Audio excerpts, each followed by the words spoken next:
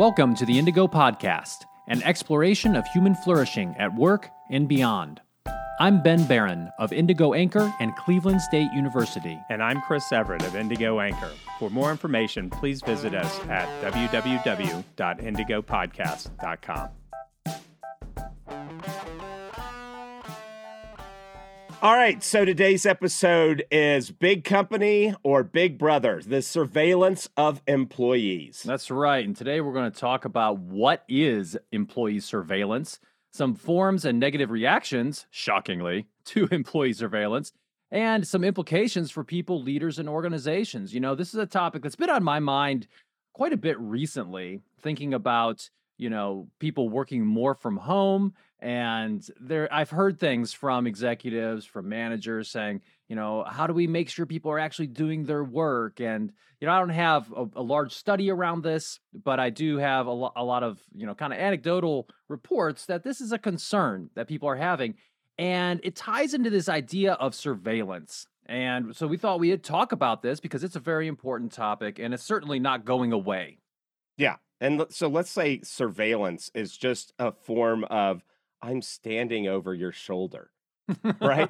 You're like, if you've ever worked in a cubicle farm like I have once upon a day, you can feel that space behind you. There is an ominous presence. There is an ominous presence coming from behind me. Maybe you can smell his Funyuns that he ate for lunch or something. What was that? What was that? One hit. That one hit wonder. I always feel like somebody's watching me. Right? I don't know. I missed that hit. You were probably listening to something more erudite than that. But we'll splice it. I always feel like somebody's watching me, and I have no privacy. Oh, I always feel like somebody's watching me. Tell me, is it just a dream? But anyway, you hate that. You hate when people look over your shoulder and it's like, hey, you didn't do that Excel click right. I know the short. You're like, dude, get out of here. You're bothering me.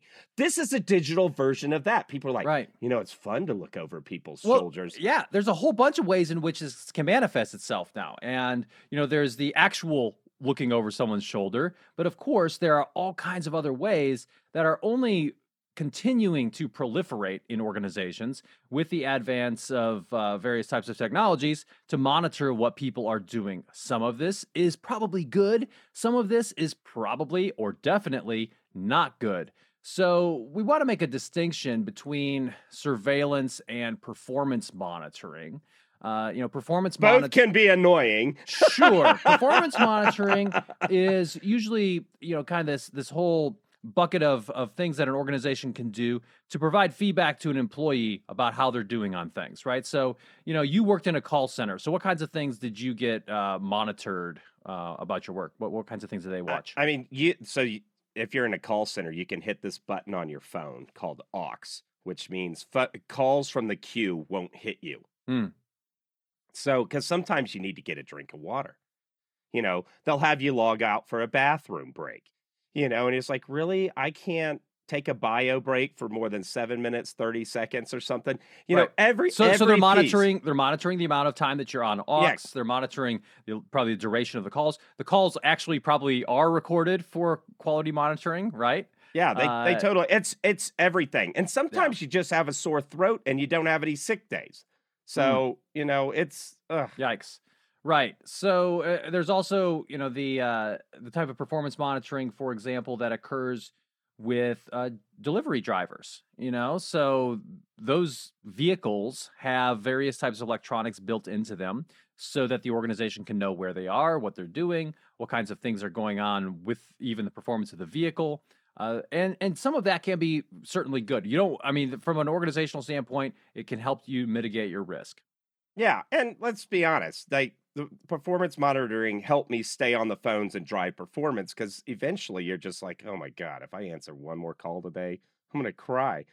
Right. But, then there's this other level of digital surveillance that can involve things like, watching your emails, your phone calls, recording either video or otherwise, what you're doing, watching your internet activity, GPS monitoring. There's been stories about organizations that have had people wear armbands that tell them where they are at certain times.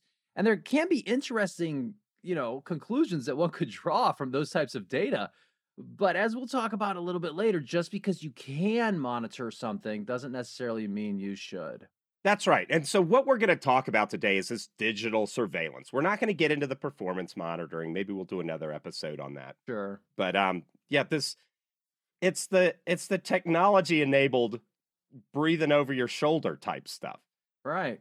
Now, there's another type of monitoring we haven't even talked about yet, which I think is also becoming much more prevalent and is interesting, and that's health and wellness monitoring. So, your organization knowing how many steps you're taking, monitoring various things about your body, that has some interesting implications. Certainly, if the organization is paying for your health care, they have an interest in that. They also, may just really want you to be well. Like there's nothing, and that's not necessarily a bad thing. But it can get into some dicey territory when you start thinking about people's privacy, when you start thinking about, taking those types of factors into account for promotion, for other types of opportunities. It can start to get rather interesting, quote unquote, very quickly.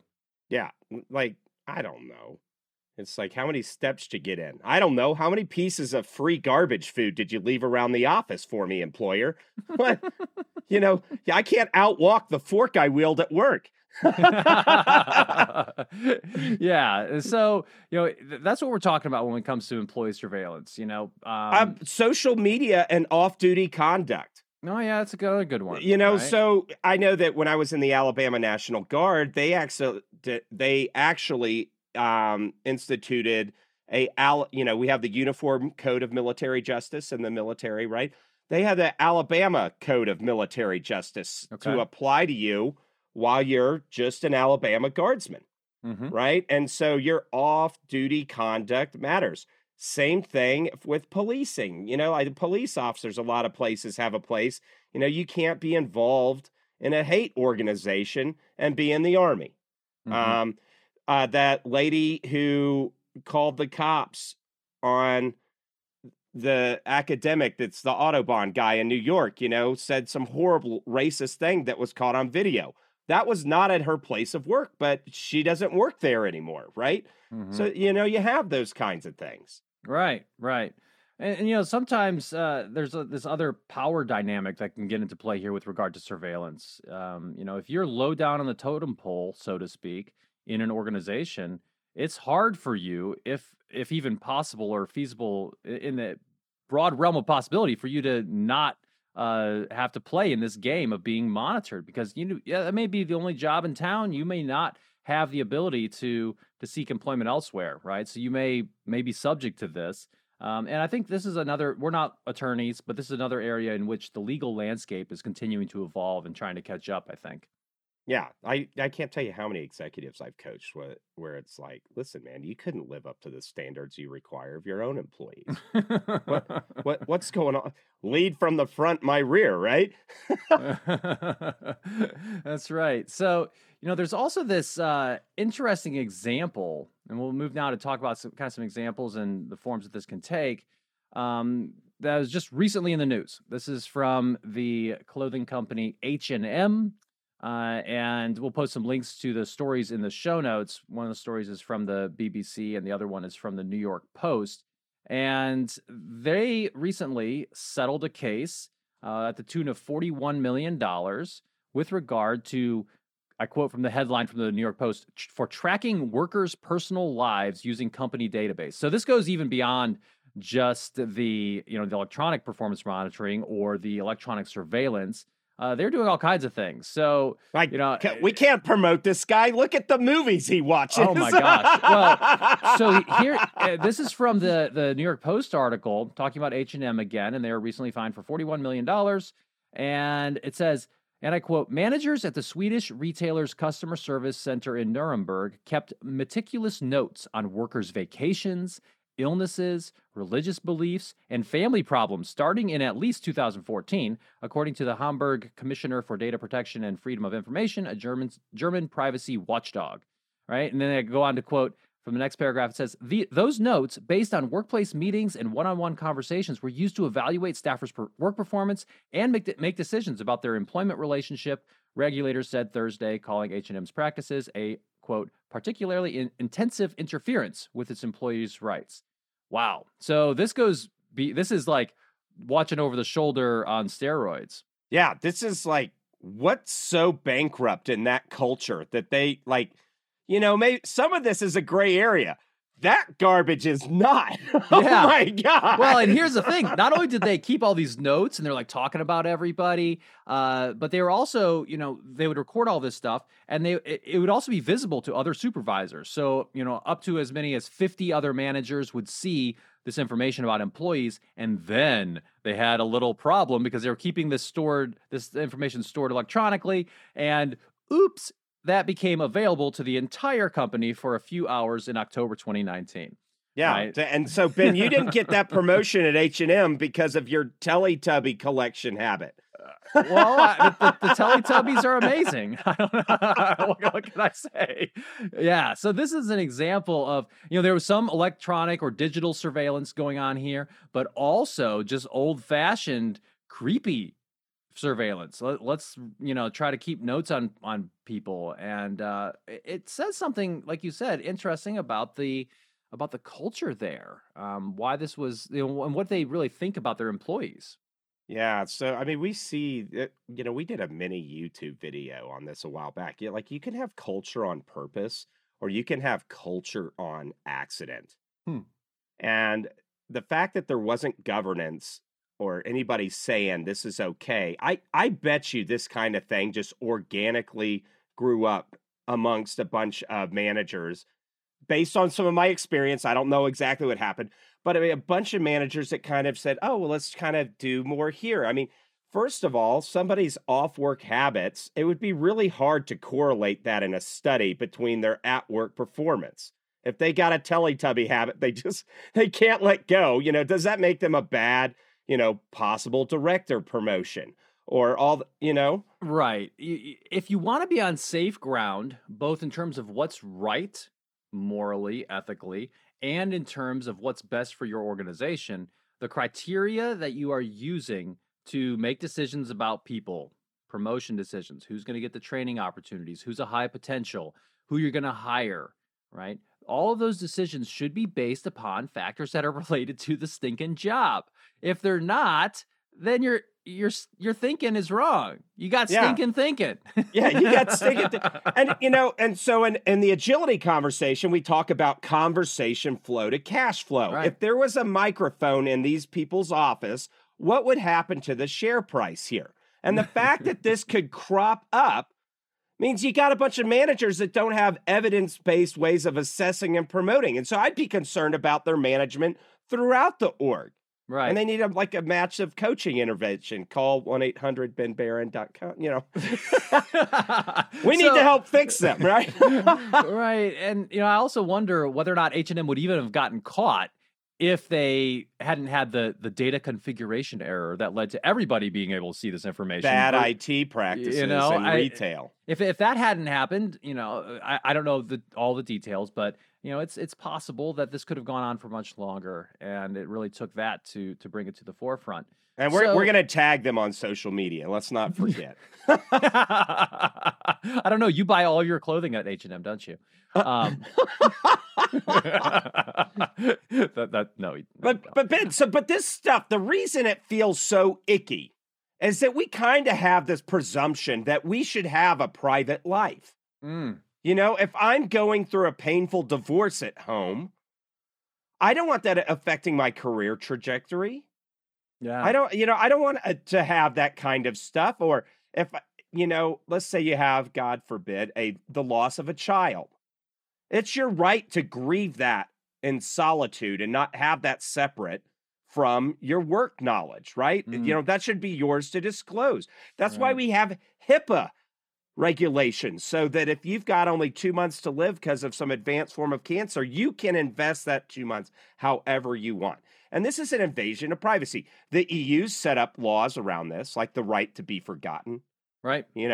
Like, and we have some of these. There's this assumption of privacy. These surveillance tools can feel like a total invasion. Right. And they are an invasion. Yeah, So I let's think be that, honest yeah. here. So the trick here is, you know, I don't want anyone walking from this episode thinking, oh, well, what we need to do is just make people not think that it's an invasion of privacy. Then they won't react negatively to it. No, I don't think that's the answer, right? Gosh, It's you not- could be one of those slimy managers. You creep me Yeah. out there. I know. It's just terrible, right? So we, as we like to do, went to the research on this, and you know, there's a great article that we want to talk a little bit about. This is from the Journal of Business and Psychology from 2019, and it's by Allison Yost and a number of colleagues, and it's titled "Reactants to Electronic Surveillance: A Test of Antecedents and Outcomes." And so let's talk a little bit about this study and what they found. So what they looked at was they looked at something called psychological reactants, and I'm saying that deliberately because it's not just reaction. This is an actual psychological term that's used in the field of psychology, and I'll quote from the article here. According to psychological reactance theory, people perceive they have certain behavioral freedoms that, when threatened or eliminated, produce an aversive motivational state. This motivational state, termed psychological reactance, which is referred to in the article as state reactance, is directed toward restoring the threatened or eliminated freedoms. End quote. So the idea here is that when we have some sort of freedom that taken away from us, that we react negatively. We have an aversive motivational state. Our motivation goes down, right? Yeah. Like when you're a kid, you're like, gosh, I just can't catch a break. These adults are just telling me everything. Yeah. And then you're like, I can't wait to get to college where nobody can tell me what to do. Of course, I should Right. probably get to class and not just be a hungover weenie all the time, right?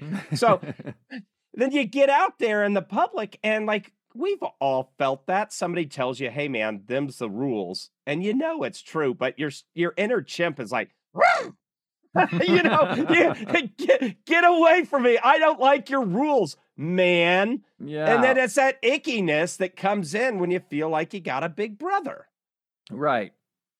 To a large extent, we all like and we value autonomy. We like having some control over what we do in the course of our days. And when we have our privacy invaded, and this is what this study looked at, that is what we feel we have this reactance to, right? We have this aversive motivational state when we feel like our privacy is being invaded.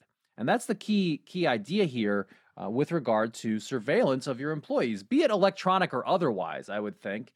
We don't like having our privacy invaded. Yeah, and the idea is this ickiness, this resistance, this all that kind of stuff is going back towards a perceived status quo, restoring the threatened.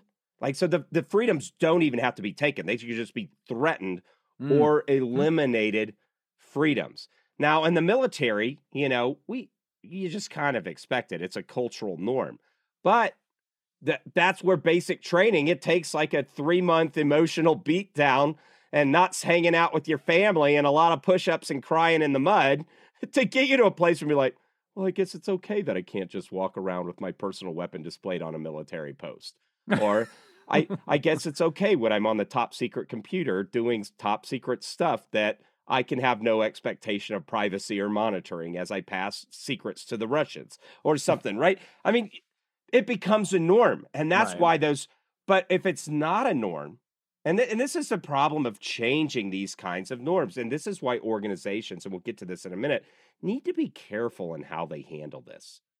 Absolutely. You know, and so again, from this study, you know, the idea is that people will experience this aversive motivational state to the extent that they believe that they should be able to control their personal information, and you know, to the extent that they feel like these monitoring systems, the surveillance, reduces or limits those freedoms. And if you do this stuff enough, you know, this is part of what they found in the article in this study. If you do this stuff enough, you're going to have anger, right? You're going to have counterproductive work behaviors. You're going to have less of the contextual performance, all that what we call organizational citizenship behavior that really makes an organization function well. And so it really can have a negative influence on how people feel and how they behave at work.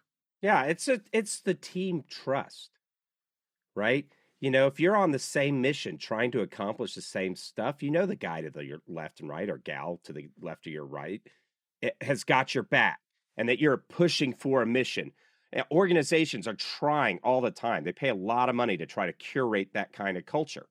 But when you go to these numbskull techniques that are beyond the pale, when you go full H&M on your stuff, gosh, that's when people will start. Well, first, your top talent will be like, I'm out of here right now. They've got choices. Now, if you've got people isolated, like maybe you're a rural manufacturer and you're the only job in town, well, they're going to stick around, but they're going to start doing stuff to undermine and undercut your organizational's goals and where you're trying to get as a company. Right.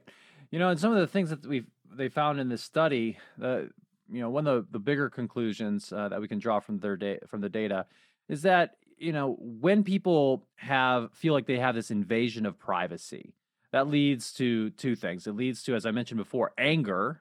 You don't want, and I'm getting fired up just thinking about it. And I don't even work for H&M. You're like those jack wagons. So you in general, you don't want this in your organization. And also negative cognition. So people thinking in a negative way. And so that's a big finding they had here. And, this is an important thing for employers to recognize that, when people perceive like they're being threatened like this in terms of an invasion of privacy, they're going to react negatively. And I think that the key here again is or I guess the ethical thing is don't just try to get away with it as an organization. I think this is where they would never catch our shady stuff. Right. Our IT department is well funded, thank you. Yeah, as long as they don't know, it's okay. I just don't think that that's the right policy. And this kind of goes we'll move now into some implications for people and leaders and organizations. It really, I think, underlying all of this is a key assumption that you're making about the people in your organization with regard to surveillance. Yeah, so LinkedIn, everybody, hey, any hot tips for managing remote employees and all this kind of stuff?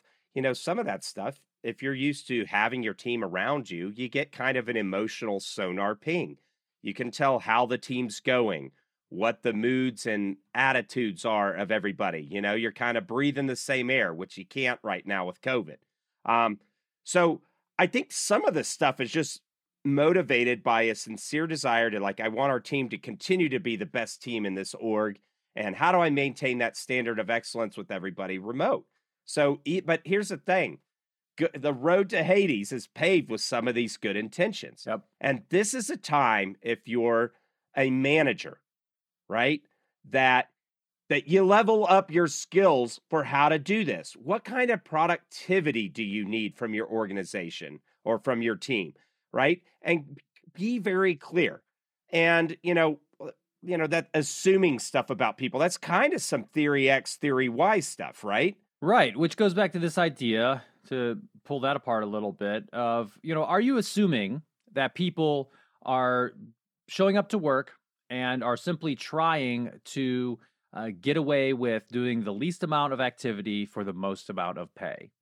That's one assumption you can make about people. And hey, let's face it, maybe there are some numbskulls out there like that.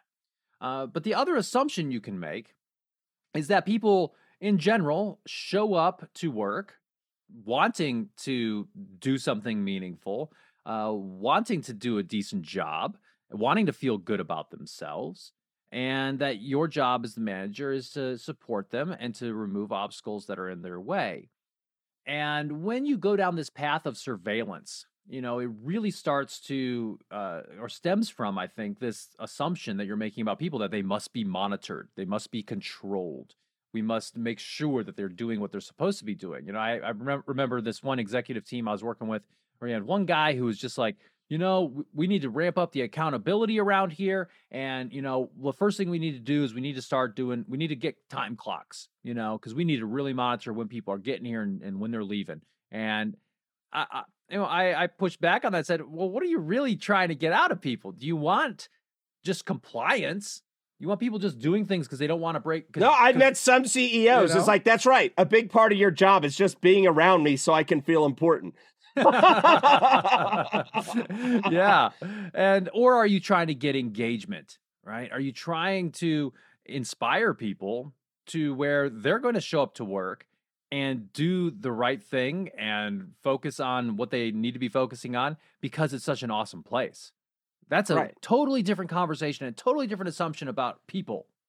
Right. And a lot of this it's because we got leaders and organizations structurally that don't know how to curate cultural things, right?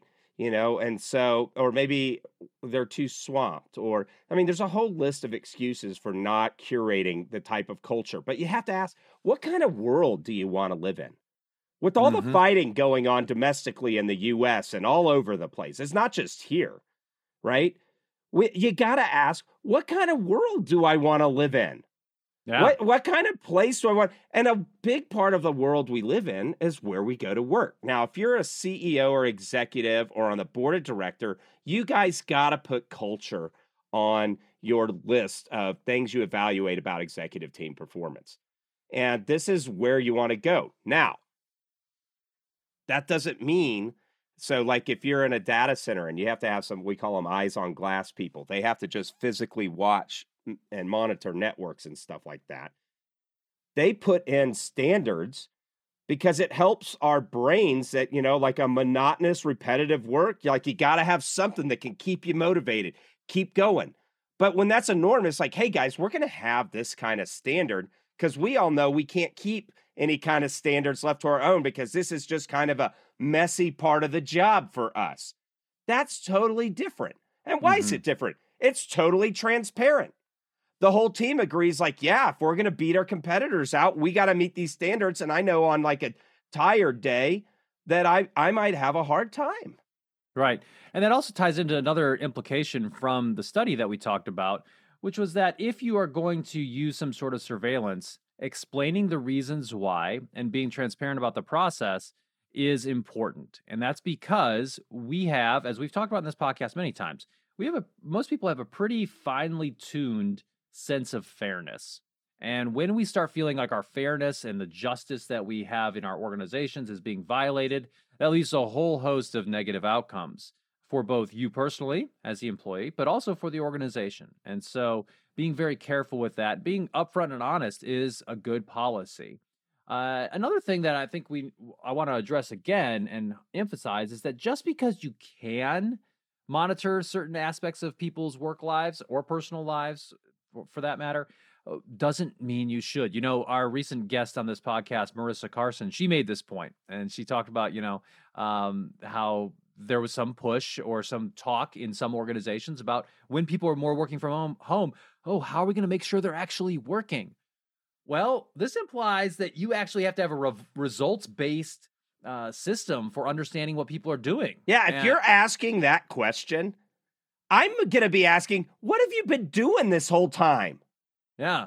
Just standing like the evil overlord, looking over, seeing the cubicle. This guy looks like a slacker. Look at him over there. Unless you have a job, unless you're talking about jobs where someone physically has to be there for some reason, like you've got to have somebody standing there taking orders at the restaurant, or you've got to have somebody, as you mentioned, maybe in a data center, like looking at a screen, doing something, monitoring something. Those are things where you do need someone to be doing something that you could actually monitor.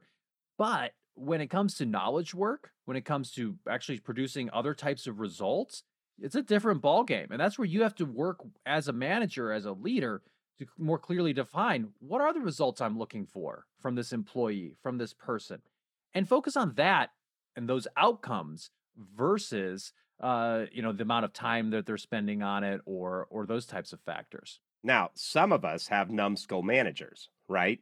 And if you got one of those, even you may have a great manager who's maybe just not clued into this stuff. You individually, or if you got good rapport with your teammates, can get together and say, hey, listen, now we're working remotely and we know that this is what we deliver to the organization on the regular. Here's some ways by which you can judge our performance. You can insert yourself into that conversation to give, if the people above you are like, I don't know, we want to put it, cameras in your house so we can see if you're sitting at your computer or not, right? You can nip that stuff in the bud by being proactive about, hey, this is how our team, as a team think we should be rated and evaluated. And matter of fact, if you could use this when you hire new people onto our team, it might help us find people that would be a good fit, Right. I think your point is actually really good, a really good one, because sometimes the urge or the temptation to quote unquote micromanage, which I think there's good micromanagement and bad micromanagement, as our good friend Mike Richardson says, that tendency for a manager sometimes arises from the fact that the people reporting to him or her are not clearly communicating what they're working on and what they're doing. And that's where, if you feel micromanaged or you want to perhaps inoculate your team or your work environment from quote unquote micromanagement, then that's where you need to be proactive. And if you've got some sort of numbskull as a manager who has a tendency to do this type of stuff, then you can be very clear about saying, this is what I'm working on, pushing that information up. This is how I want to be evaluated. Does that sound okay with you? I think that's a really proactive way to go about it. Right. And if you're a manager, you see another manager struggle, like help do that. Culture's a garden that we curate and grow, and anybody in the organization can do it. So if you're in an org that has an accidental culture, well, that's great, because then you can start doing the curation because everybody else is asleep at the wheel. Make the place an ethical place. That's the kind of world you want to live in. So we got the importance of disclosure. Talk about, hey, if we're going to do this, why? Gather some employee feedback on that so they can have a voice in the process. That being said, structurally within an organization, one of the important things you can do is just have an acceptable use policy. Right. And the goal of these policies isn't to be like, aha, I got you. Now I can fire you with good proof, like the kind of HR compliance thing. This is the goal. And this is where that kind of the culture is just like the same side of the same stuff, but with a slightly different slant. The goal is to set up employees for success rather than I gotcha, which is a cultural issue. Are your policies in your organizations just about protecting you and about compliance? Well, that's a very low level of maturity as far as culture and driving organizational success. It's just like, we have these policies because we want you guys to win here and promote and grow in our organization or move on to another organization and thrive. Right. And it also kind of reminds me of what we talked about a little bit when we talked about training, right? Are you training just to say that you trained, or are you training to actually help people learn things? And this ties into what you were just talking about, because I think if you're going to have some sort of policy, some sort of, set of rules around what's acceptable and what's not at work, which most organizations do, and I highly recommend it, then you want to actually make sure people understand it. It's not just, hey, here's our employee handbook. It's 55 pages long, double-sided with, 9-point font.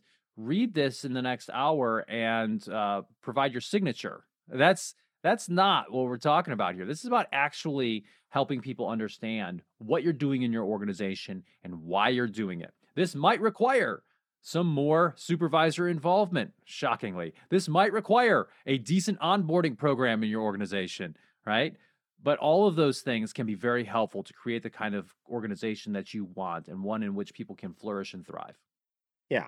So the final thing is, if you do have any disciplinary kind of items attached to this surveillance stuff, which we're not saying it's all bad.